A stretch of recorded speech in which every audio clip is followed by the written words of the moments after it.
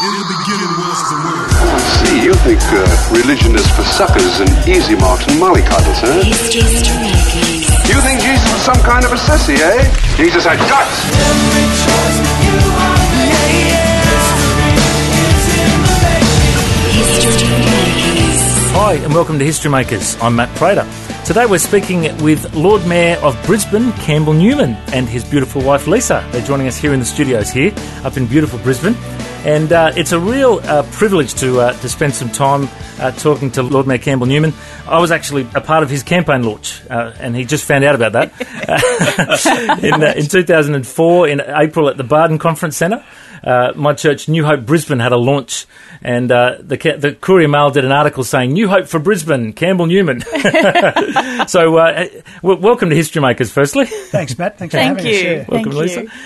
Tell me, how long have you been Lord Mayor of Brisbane now?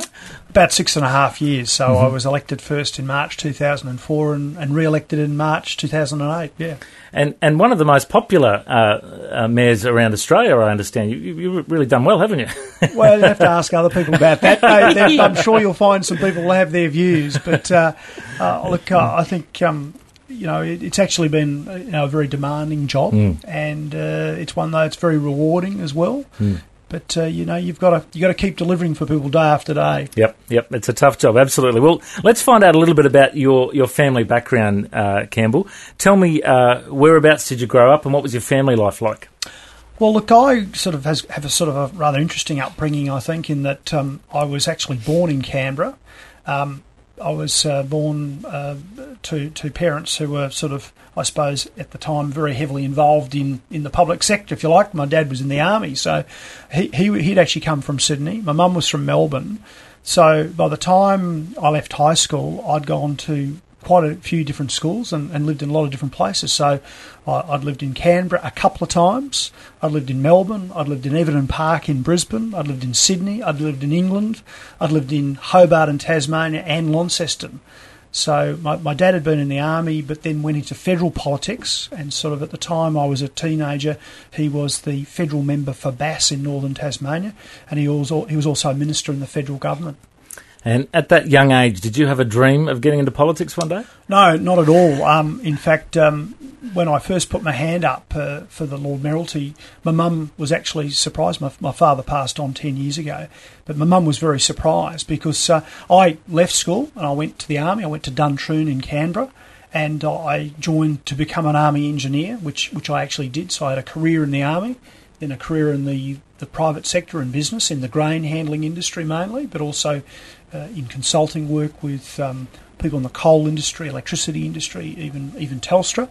I never thought I'd go into politics, but it was very much about doing stuff for my city that made me put my hand up, particularly dealing with the traffic issues in the city of Brisbane. Well, I'm a big fan of the Clem 7. You've done a great job with all the tunnels in Brisbane.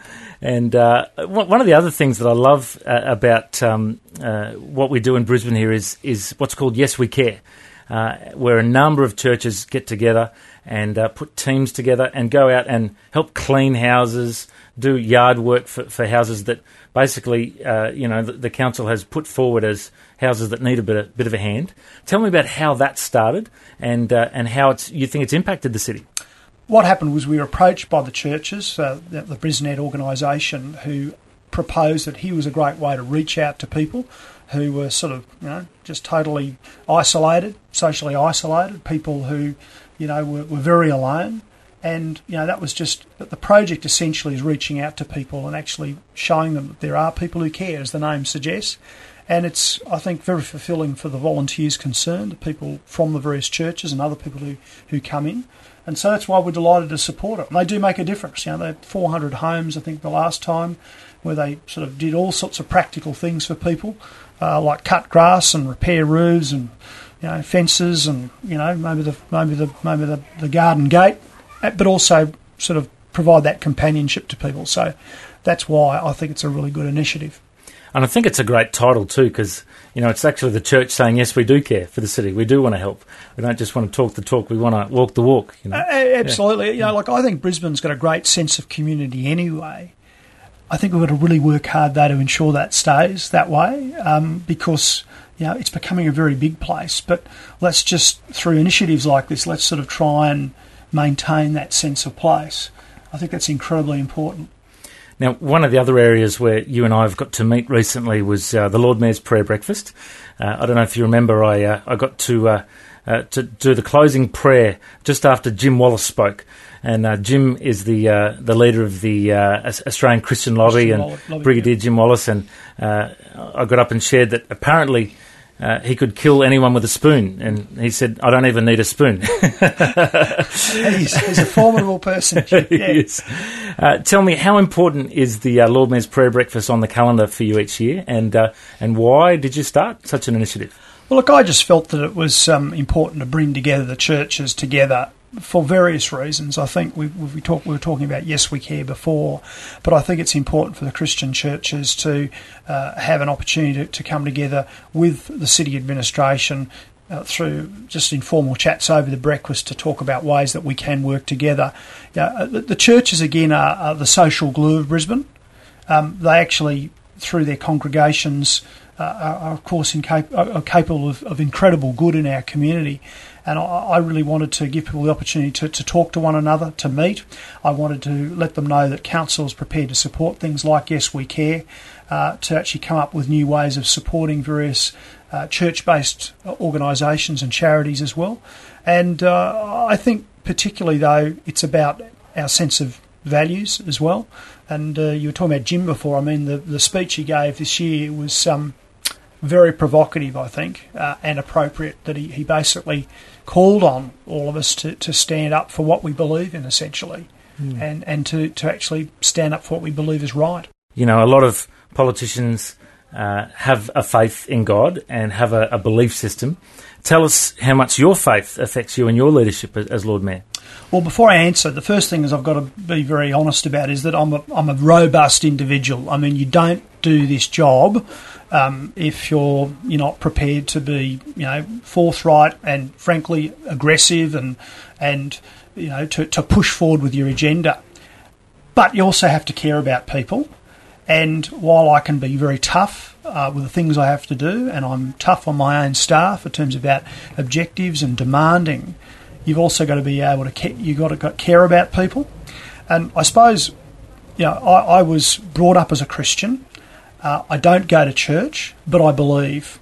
And the reason I go to church, I suppose, is really I have a very busy life. It's time. It's literally time. But Saturday night dinners, Sunday morning community events, all day. All sorts of things like that. But the way that I was brought up, I think those Christian values are important to me. Now, I don't go out there. It's only because you've asked. In fact, I've never, ever talked about these things before, and I never would, because I just don't think it's appropriate in the political sense or as leader of the city that I normally go and talk about these things. But those Christian values are my bedrock. They are my compass, and they do influence the way I look at things. So, for example, in the social policy side of it, when we're looking at things in council about how we will, say, do some things to do with homelessness, and we might talk about that more in a moment, they influence me greatly. Or, for example, when we set the rates each year, I mean, some people might accuse me of saying, you put the rates up too high or whatever, but when we're literally making those decisions, my sense of caring for people, and I know that every dollar we put them up is going to hurt some people, but the less well off. And that's a great sense of responsibility. So I hope that gives you a bit of an insight, that your listeners a bit of an insight. It does guide me, and I do have a great sense of belief. And I think, I don't understand quite how people operate when they don't have that belief. Everyone to their own, but I think it's important. Well, I can see that you're very passionate about your foundation and your upbringing. So it's good to see that reflecting in what you shared today. Thanks for sharing that with us. I know some politicians would shy away for such a question. Thanks for being so bold about it. Well, again, I don't. I would never. It's only because it's with you and this particular station or network of stations that I talk about it. So I never. I'm not the sort of person who says references God in speeches or talks about prayers, but we say grace every night at home, and on occasions when we've had the soldiers killed in Afghanistan or whatever, we've thought of them. Our daughters are very strong in their faith. I grew up in a strong faith as well, so we all pray each night ourselves as well. So I encourage that, especially in times of stress or praying for others. Well, let's talk about your daughters. How old are they now, Lisa? 18 and 15. 18 and 15, okay. Yes. And tell us, what's family life like for the Lord Mayor's family? Because he's a very busy man. How does he balance it? I think if someone has an answer, they can call us in City Hall and tell us how to balance it. But I don't think our family life is any different to anybody else's out there, where everyone's juggling work and life balance. The school doesn't give you a lot of notice for a lot of school events that come on the horizon, and you do want to be involved in everything your children are involved in. So there is the juggling act with that, just like everybody else. So, we try and do our best. Don't always get it right. I think all families these days are just incredibly busy, and particularly when, as I think we're all very conscious, these days, let's face it, both parents are going to be working. It's just one of those facts of life these days. We all want to give our families everything that we possibly can. It costs, and so I think that implicitly sets it up so that there are real demands in terms of trying to do everything. Now, one thing that you guys do you're very passionate about is the Lord Mayor's Community Trust. We talked about talking about helping the homeless people. Tell us about what kind of initiatives you've taken with the Community Trust. Well, I might sort of talk about how much they've raised and flick to the chairman. Their chairman's actually Lisa. The chairman's here, chairman's Lisa. So in terms of what they've raised over the last 6 years, it's about $4 million. Wow. So it's a fair bit of money. And in the last financial year, about 656,000. So, that's the sort of effort, and it's supported by private individuals, which we're grateful about, but also corporates across Brisbane. There's been some great corporate partners that have supported us. So, people like Divine Homes and Mr. David Divine himself. He's no longer with them, but he personally supported Extrata Coal. Lisa, you might want to chip in other people who supported the trust. And partnering events such as Big City Barbecue, Wilson HTM Stockbroking, and a lot of the downtown businesses. It's just been fantastic.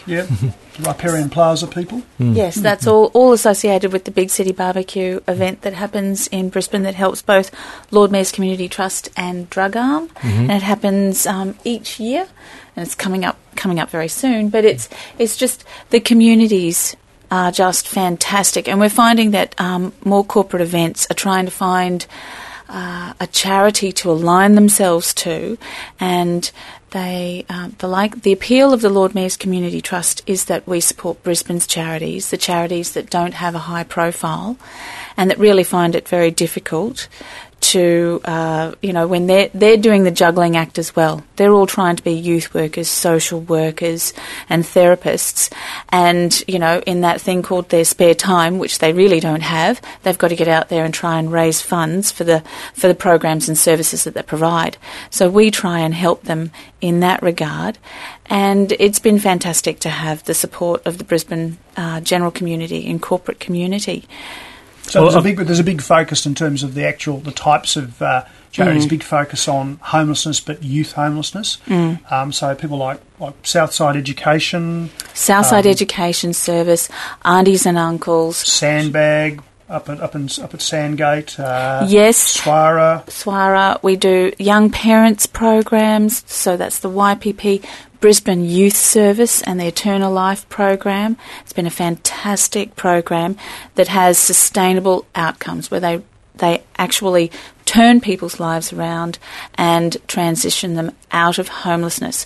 One of the things that we found when we first started sort of learning so much more about the needs of these organisations was that they needed help with social infrastructure. They were sick and tired of being only able to, basically minimise harm and just manage the situation.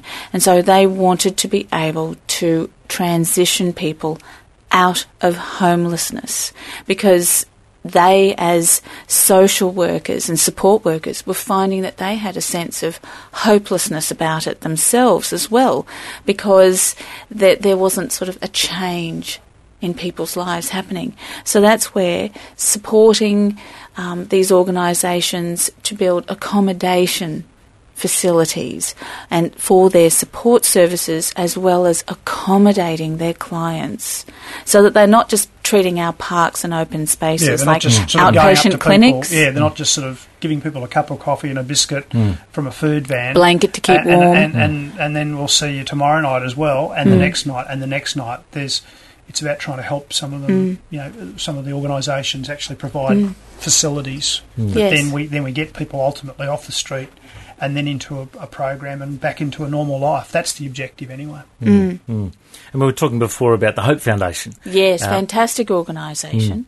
And we supported them last year with a grant that enabled them to purchase and custom-made fit out a caravan that they could then take to the streets so that they could target particularly young women who were under the influence of drugs and alcohol abuse and turning towards prostitution, etc.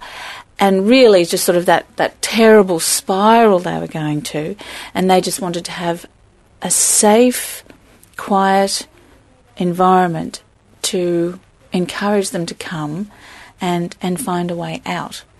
And it's been fantastic to be able to help them with that. They are a wonderful organisation and such a fitting name, because that's what they're about. Yeah, yep, all about hope, absolutely. Well, Bronwyn, who runs the Hope Foundation, she was one of the first ever History Makers interviews about 4 years ago. Oh. And she's got a great story to tell. That's probably about the time I met her too. Yeah, fantastic. And one thing we should wrap up soon, but one thing I've enjoyed every year is the Lord Mayor's Community Christmas Carols. Is that what it's called? Every year, it's just a fantastic event. Tell us about your involvement in that. Well, the great thing is that it's been run by the Baptist City Tabernacle, and Wendy and Peter Francis have been running that, and incredibly well, I should say. Without going into too many details, we had some bad experiences, I think, a few years ago where they were run. The Lord Mayor's carols are being run perhaps by some of the networks, and it was getting a bit sort of commercial, I thought, and not particularly Christmassy or even the Christian basis to the whole thing, the carols and the like. So Wendy and Peter came along, and they've done a great job. So every year in December we have it down there at River Stage, the City Botanic Gardens. Get a great crowd along. They've had one bit of bad luck though.